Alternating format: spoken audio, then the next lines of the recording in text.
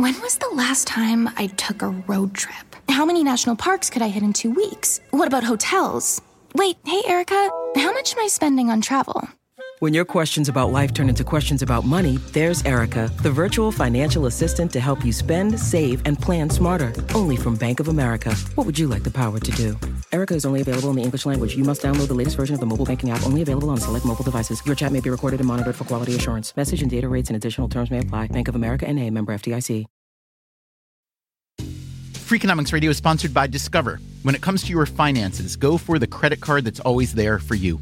With 24/7 U.S.-based live customer service from Discover, everyone has the option to talk to a real person anytime, day or night. That means no waiting for, quote, normal business hours just to get a hold of someone. Real service from real people whenever you need it. Get the customer service you deserve with Discover. Limitations apply. See terms at discover.com/creditcard.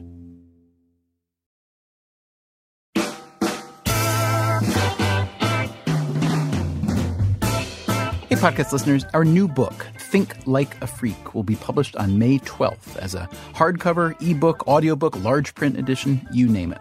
And if you pre-order it in any format from any store, you can get the first chapter now delivered to your email inbox. Just go to freakonomics.com/sneak peek.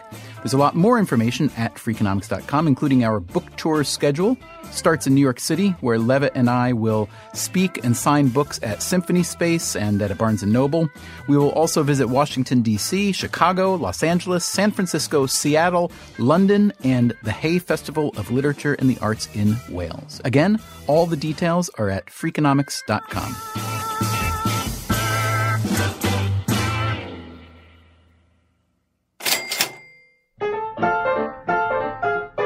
Chris Smith writes about politics for New York Magazine. You've been at New York Magazine how many years? 1988. Who would you say is the most, let's call it influential mayor in New York City history? Who? Easily LaGuardia, both because of the time he was mayor and the fact that so many mayors, not just New York City, try to model themselves after him. We are going to try and demonstrate that a non-partisan, non-political, honest, clean government is possible in our city. Fiorello LaGuardia was New York's mayor from 1934 to 1945, a long and eventful period. The Great Depression, Second World War. To lift the spirit of the citizenry, LaGuardia would sing to them. He'd read them the funny pages. Let's see what Dick Tracy is doing. Now, get this picture. All the nice society people, you know. All the nice society people. Ha, ha, says the smug district attorney. And say, children, what does it all mean? It means that dirty money never brings any luck. How about another iconic New York City mayor? People of so many different backgrounds, so many different points of view, religions, cultures, joined together in one place. Giuliani makes a good case in terms of saving the city, of arriving at a pivotal time in the city's history, inheriting terrible crime statistics and making the city governable again in a law and order sense. And a lot of that being imitated, the data analysis, the data-driven approach to crime that he and Bill Bratton, then and now the police commissioner, introduced, has been imitated all over the world. We began with crime. We began with crime because it was the most basic problem that we had to solve. Because Chris Smith knows so much about New York City politics, I wanted to see if I could stump him. I wanted to know if he could name another of New York's most accomplished mayors. All right, let me read to you a list of accomplishments from one of our past mayors. This person built Grand Central Terminal, still stands, presided over the opening of the subway, still runs, licensed the first taxi cab, they're still going, built 19 new firehouses, 110 school buildings, including 11 new high schools, built 35 miles of new wharfage, including 51 new piers. Any idea who that master builder was? John Hyland, Seth Lowe. I don't know. Both good guesses. You got any more guesses? Vincent Impellitteri. Man, before him. Those are colorful names, but bad guesses. So who is the man who did all that and who also secured 277 acres of park space, finished construction of the New York Public Library, opened the Queensboro and Manhattan bridges, and installed the world's first high-pressure water service to fight fires? George McClellan. Ah. You have him in your baseball card collection of great New York City mayors? George Mack, I call him. Okay, so most people haven't heard of Mayor George McClellan. His father, also George McClellan, was a Civil War general. The younger McClellan was mayor of New York from 1904 to 1909, just one term. And look at everything he got done in one term. Now, granted, many of those projects were initiated by his predecessors. But even so, what a closer this guy was. George McClellan's fingerprints are all over the city, and yet he's largely forgotten.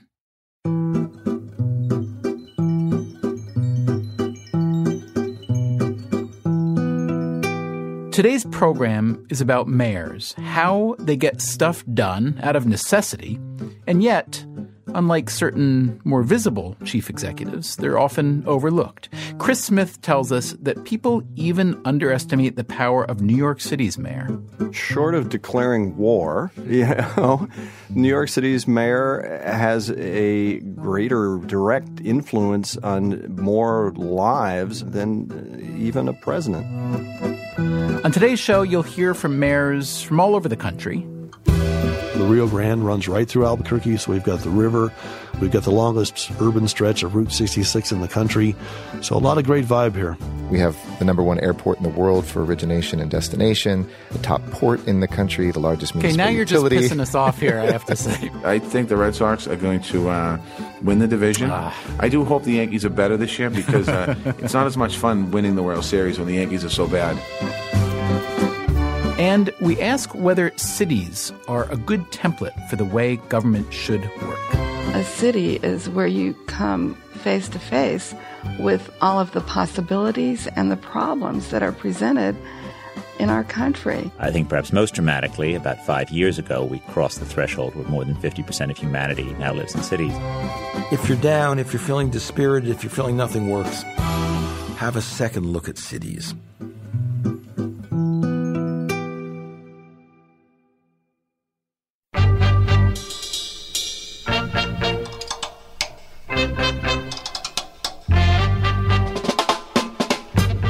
From WNYC, this is Freakonomics Radio, the podcast that explores the hidden side of everything. Here's your host, Stephen Dubner.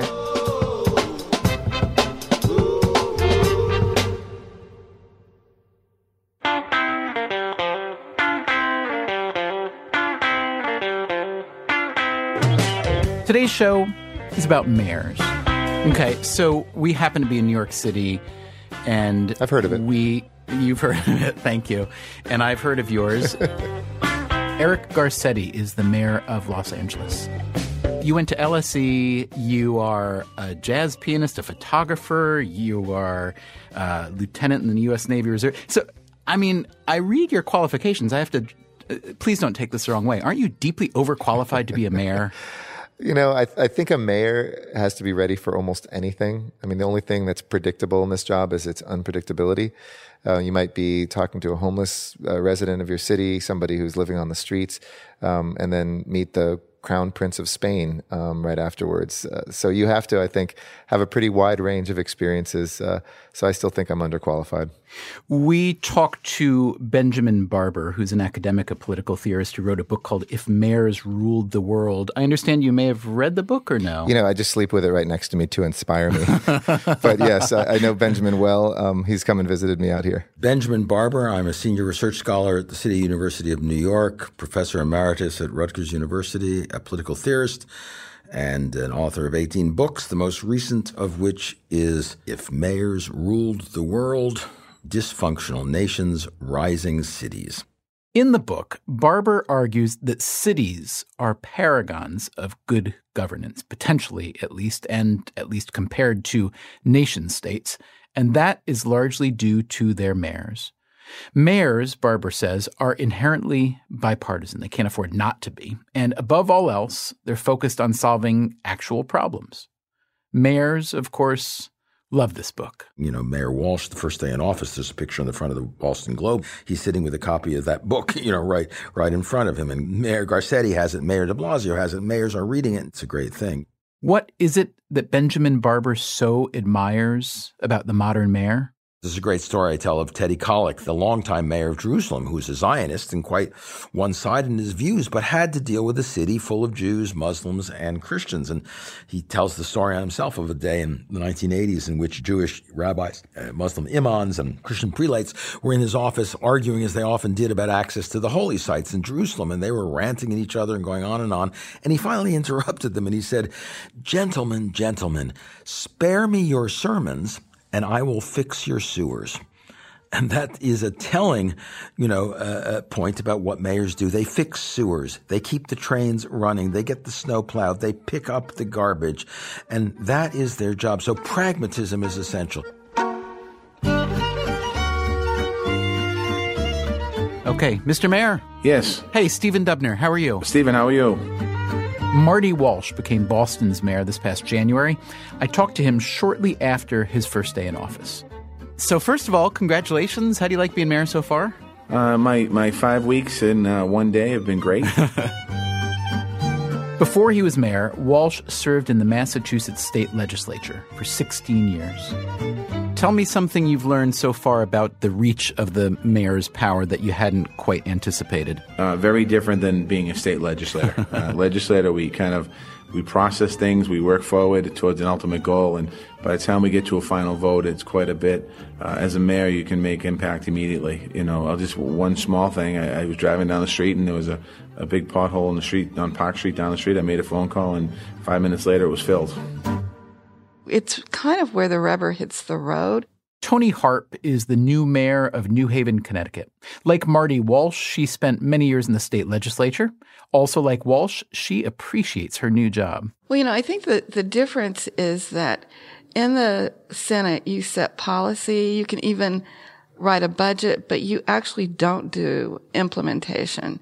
Harp didn't like not being able to implement. She says she'd often spent a lot of time and effort on a project, getting it funded, for instance, only to watch it fizzle out once it got out of her hands. Well, it is frustrating. You kind of have an idea how you see it rolling out, how you see it working, and then to find out later that for one reason or another, sometimes the money doesn't even get to the street at all. The same goes for Richard Berry, mayor of Albuquerque. He, too, was a state legislator. As a legislator, it's much more deliberative.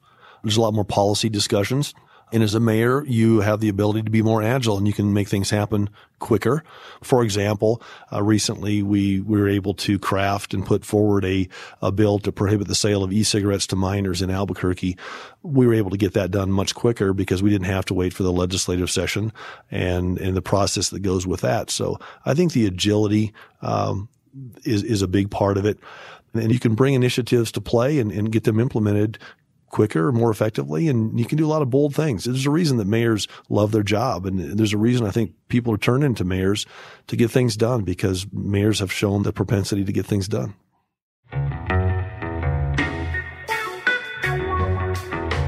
Now, one reason that mayors look so good to Benjamin Barber is that our federal government looks so bad. Inert, mired in gridlock, outdated. In his book, he writes that the very idea of the nation-state is anachronistic. It argues that nation-states, even where they work well, even where they're not frozen in time, even where they're not polarized and incapable of taking action, were born in an era of national societies where the problems the world faced were mostly contained by national jurisdictions. As we've argued before on this program, the President of the United States isn't nearly as powerful as many people might imagine or hope him to be. But it goes beyond the straight comparison of president to mayor. As Barber points out, city governments are more nimble even when dealing with complicated issues. Eric Garcetti, LA's mayor, says he's seen this firsthand with climate change policy. The C40 is actually the 40 cities in the world that are combating climate change and doing it probably more effectively than, the G20. I do think that there is going to be an increasingly robust space for cities to talk to each other. I always like to say mayors are just like a band of thieves. We like to steal the very best from one another. I watch what a mayor in London is doing and say that would be great here. We stopped smoking in LA and then New York did it. There's bike share in New York. We'll steal that and do it in LA. So these things, I think, really are global. Cities are much more nimble. They're ready to act. And they have the platforms to do it in a way that national governments can't.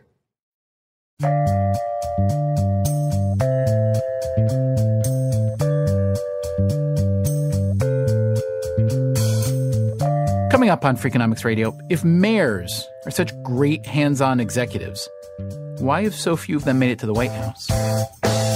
You make a lot of enemies as New York City mayor. Even if you're very successful, you tend to piss a lot of people off. And what if mayors ruled the world? I support the idea of communication across cities, so I think sharing ideas certainly is a good idea. A parliament is, by definition, essentially a legislative branch, and I think the beauty of mayors is that they are deeply executive. So I'm not particularly eager to transform these, wonderfully focused executives into parliamentarians.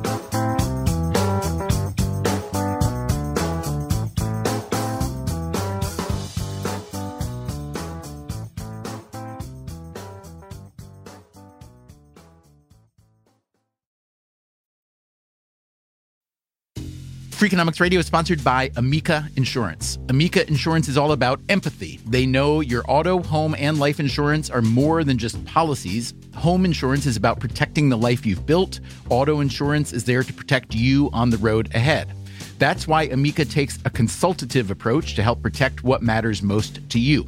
They are a customer-owned insurance company that puts your needs first, and their representatives are available 24/7 for claim-related matters. As Amica says, empathy is our best policy. Freakonomics Radio is sponsored by Cars.com. Have you heard about the Your Garage feature on Cars.com? Here's how it works. You add your car to your garage to track its market value and cash in when the time is right to sell. Track both your car's historical and projected value. When it's time to sell, easily secure an instant offer from a local dealership or sell it yourself on Cars.com. Start tracking your car's value with your garage on Cars.com. What does it mean to be rich? Maybe it's less about reaching a magic number and more about discovering the magic in life.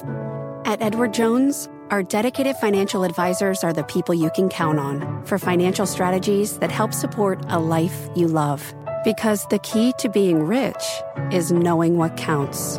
Learn more about our comprehensive approach to planning at edwardjones.com/findyourrich. Edward Jones, member SIPC. From WNYC, this is Freakonomics Radio. Here's your host, Stephen Dubner.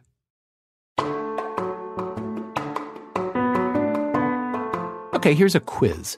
How many U.S. presidents started out as mayors? 15? 12? How about 3? Andrew Johnson, Grover Cleveland, and Calvin Coolidge. Why so few? Here's Chris Smith again, the political writer from New York Magazine. Probably a couple of reasons that mayors, because they have to pick up the trash and run police departments and do a lot of the quotidian important things, tend to be more focused on managerial qualities than grand visions, the kind of things that play well in presidential campaigns. Campaigns, yeah. Yeah. Second, particularly in the case of New York City mayors, you make a lot of enemies as New York City mayor. Even if you're very successful, you tend to piss a lot of people off. And that baggage, when you take it to a Democratic Party or a Republican Party in rarer instances, just in political terms, I think that's held back a lot of New York mayors. Is it easier to not tick people off as the governor of a state, whether it's New York or elsewhere? I mean, obviously governor's been, yeah. Sure. Why is that?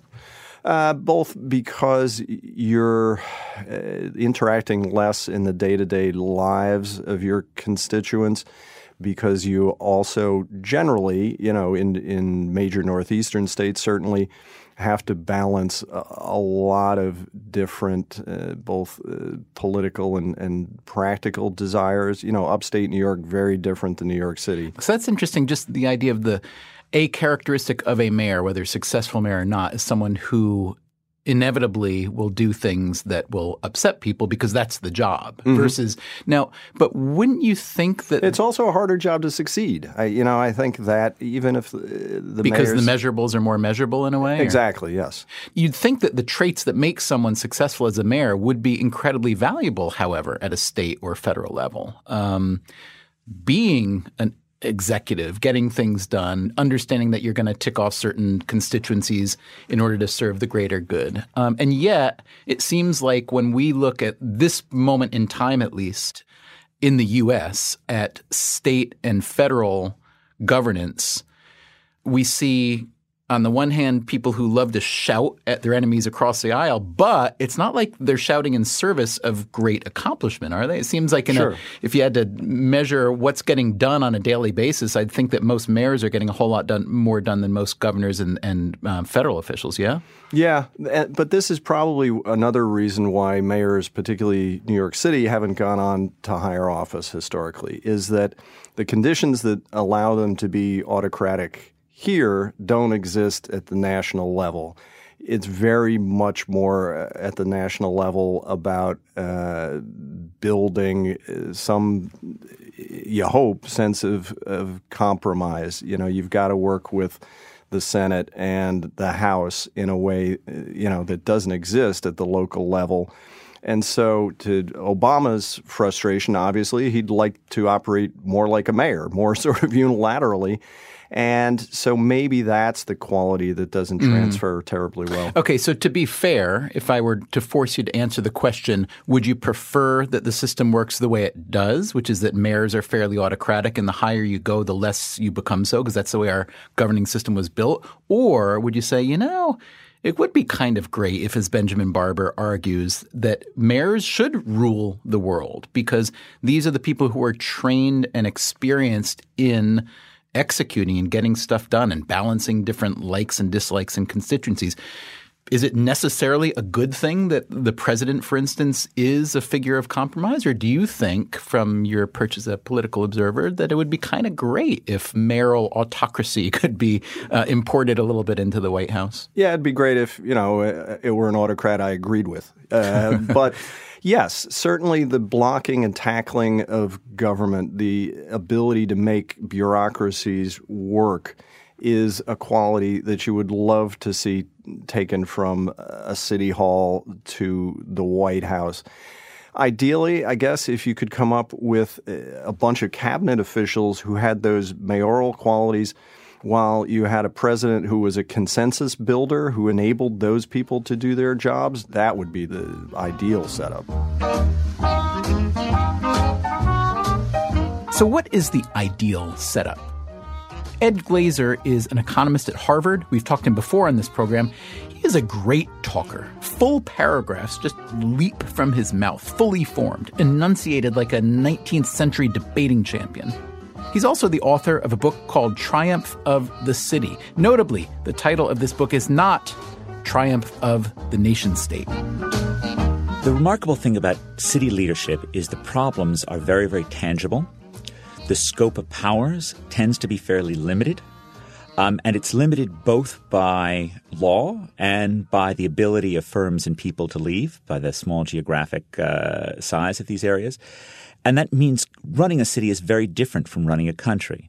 On top of that, mayors tend to be very constrained into what they can do. They don't set their own tax rates, not even with the aid of the city council. Cities are always and everywhere in the U.S. creatures ultimately of state government. And in some cases, the feds also exercise some form of oversight. So you say that, and we understand this, that the powers and the duties of the mayor are constrained, especially compared to someone like the president. But that would seemingly confer its own set of advantages as well as disadvantages. And I understand that comparing even 5 mayors to one president is entirely an apples to oranges comparison. But the argument that we want to discuss today is whether a mayor, by nature of his or her job description and limits is in some way in a position to govern better, more efficiently, more rationally than the head of state or federal governments? You know, I certainly consider myself friendly to that proposition. But I think as far as actually thinking about what we would mean in terms of transforming a president to be more mayor-like, we would essentially mean we'd be foregoing all those contentious things that Barack Obama and the Republicans in the House are arguing over, right? I mean, we'd be foregoing the possibility of the president trying to act on the minimum wage, or foregoing the possibility of the president trying to create radical new health care legislation. All of those things would be impossible if we suddenly said that we wanted our presidents to be like mayors. There is, however, of course, a beauty to what mayors do. They have very clear deliverables like clear snow, like clean streets, like public safety, and they have a clear set of tools for achieving those goals. That means that they are relatively easy to grade at the end of the day relative to a president, and they can stay focused on making sure that commutes into work are human. So, and I think one piece of evidence, which I think is a very nice one that corroborates this view, is the work of Fernando Ferrero and Joe Jerko at the University of Pennsylvania, who find that it really doesn't matter. This was a paper that I edited when I was still at the Quarterly Journal of Economics. It really doesn't matter whether or not a Republican or a Democrat is elected mayor. They seem to do more or less the same thing. And this is, of course, done with a regression discontinuity approach, which just means we're basically comparing cities where 51% of the voters voted Republican with cities in which 51% of the voters voted for Democrats. So they're otherwise pretty identical. And having a Republican or Democrat in office makes very, very little difference at the local level, whereas of course it does at the state level and even more so at the federal government level. And that's precisely because there's no Democratic or Republican way to clean the streets, as the old saying goes. So the book that Benjamin Barber's written, If Mayors Ruled the World, I don't know how familiar you are with the book, or at least its thesis. A bit, certainly. I've read some excerpts of it, certainly. Okay. So I think the attraction of this idea that we're talking that mayors should, quote, rule the world, whether we mean that, metaphorically or in some tiny way, literally, is, the idea that mayors have to be responsible to voters, if for no other reason than that their potential losses are so much more tangible than a federal or state official. So I get that, and I think it resonates with anyone. We all want the people that we elect or, choose higher even to be accountable. So if that's the case, why is there such a disconnect between the municipal and state and federal levels? Is it just the way the system was built a few hundred years ago and it's evolved kind of stochastically and we have to deal with it? Or is there some, is there some greater or lesser reason for why we need this real accountability and satisfaction on the local level and yet don't on the federal or state level? Right. So if we think about the history of this, right, the local governments really came first. I mean, the local and state governments. But even though they are politically beholden to the states, the rise of large-scale municipal spending preceded the rise in large-scale state spending, and both preceded the rise in large-scale federal spending. I mean, one fact that I've repeated often is that at the start of the 20th century, cities and towns were spending as much on water as the federal government was spending on everything except for the post office and the army, right? So this is just water expenditures at the city and town level, right, which tells you just how big city governments were. And they were big, and taxpayers signed off on their size precisely because they were delivering something that was very, very tangible. Then you have the rise of the federal government. We can say this is 1900 to 1960, which is associated with at least two things, right? One of which is the increased role of the U.S. in the world, 2 world wars and a Cold War, both of which were large-scale increases in the size of the federal government. And then the second of which was first under Teddy Roosevelt, then under Woodrow Wilson, and then under FDR, this increasing role that the federal government played in being an agent against recession and an agent for fairness at the national level, an agent of fighting inequality, an agent of trying to create a social security system. So if you think of those two things as being the fundamental reasons why the feds came about, and then perhaps to a lesser extent doing a little bit around transportation in the Eisenhower years, but really the big things were this sort of redistribution, anti-recessionary thing and the wars and diplomacy thing. Both of those things, while they can be unbelievably expensive and potentially incredibly important, right, they're just not amenable to the same degree of precise accounting that we have for these things which came first, for these absolutely necessary things that cities do. So I guess I have trouble imagining how you're ever going to, either put diplomacy or debates over redistribution, debates over Social Security, debates over Medicare in the same, league as you can in terms of cities.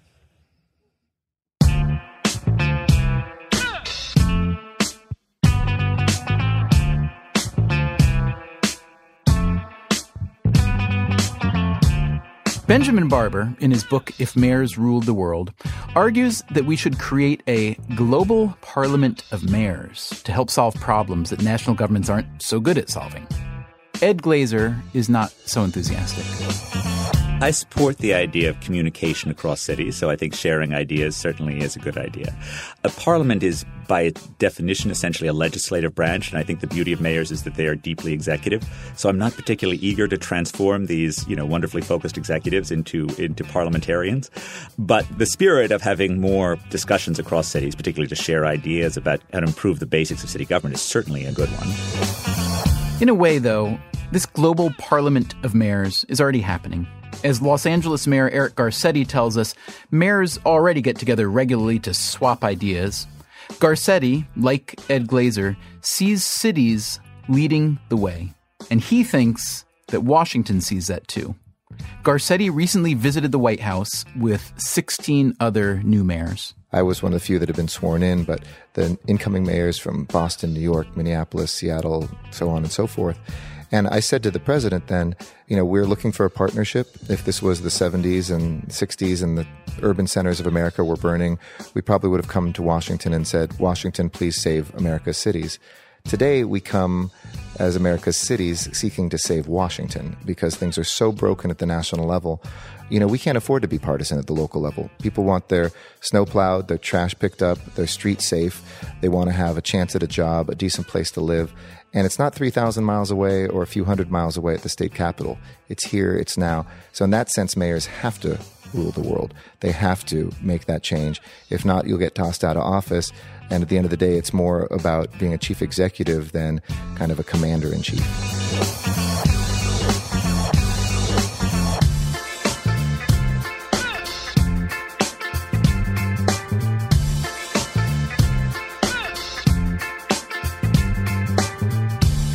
Hey, podcast listeners, remember, our new book, Think Like a Freak, is out on May 12th. If you pre-order it in any format from any bookstore, you can get the first chapter now. Just visit Freakonomics.com/sneak peek. Also, we will be doing an episode of Frequently Asked Questions about the new book, so send us your very best questions at radio@Freakonomics.com. And next week on the podcast, imagine the world just as it is today. Computers, cars, even Beyonce, except for two things. There is no alcohol and no marijuana. And then suddenly, on the same day, both of them are discovered. What happens next? I suspect alcohol would be banned within 10 years if it became available today. If marijuana was discovered today, I think people would probably accept it. That's our thought experiment for the week. If you were starting with a clean slate, how would alcohol and marijuana be regulated, sold, taxed, and ingested? That's next time on Freakonomics Radio. Freakonomics Radio is produced by WNYC and Dubner Productions. Our staff includes David Herman, Greg Rosalski, Greta Cohn, Beret Lamb, Shruti Pinamaneni, Susie Lechtenberg, and Chris Bannon, with engineering help from Jim Briggs. If you want more Freakonomics Radio, you can subscribe to our podcast on iTunes or go to Freakonomics.com, where you'll find lots of radio, a blog, the books, and more.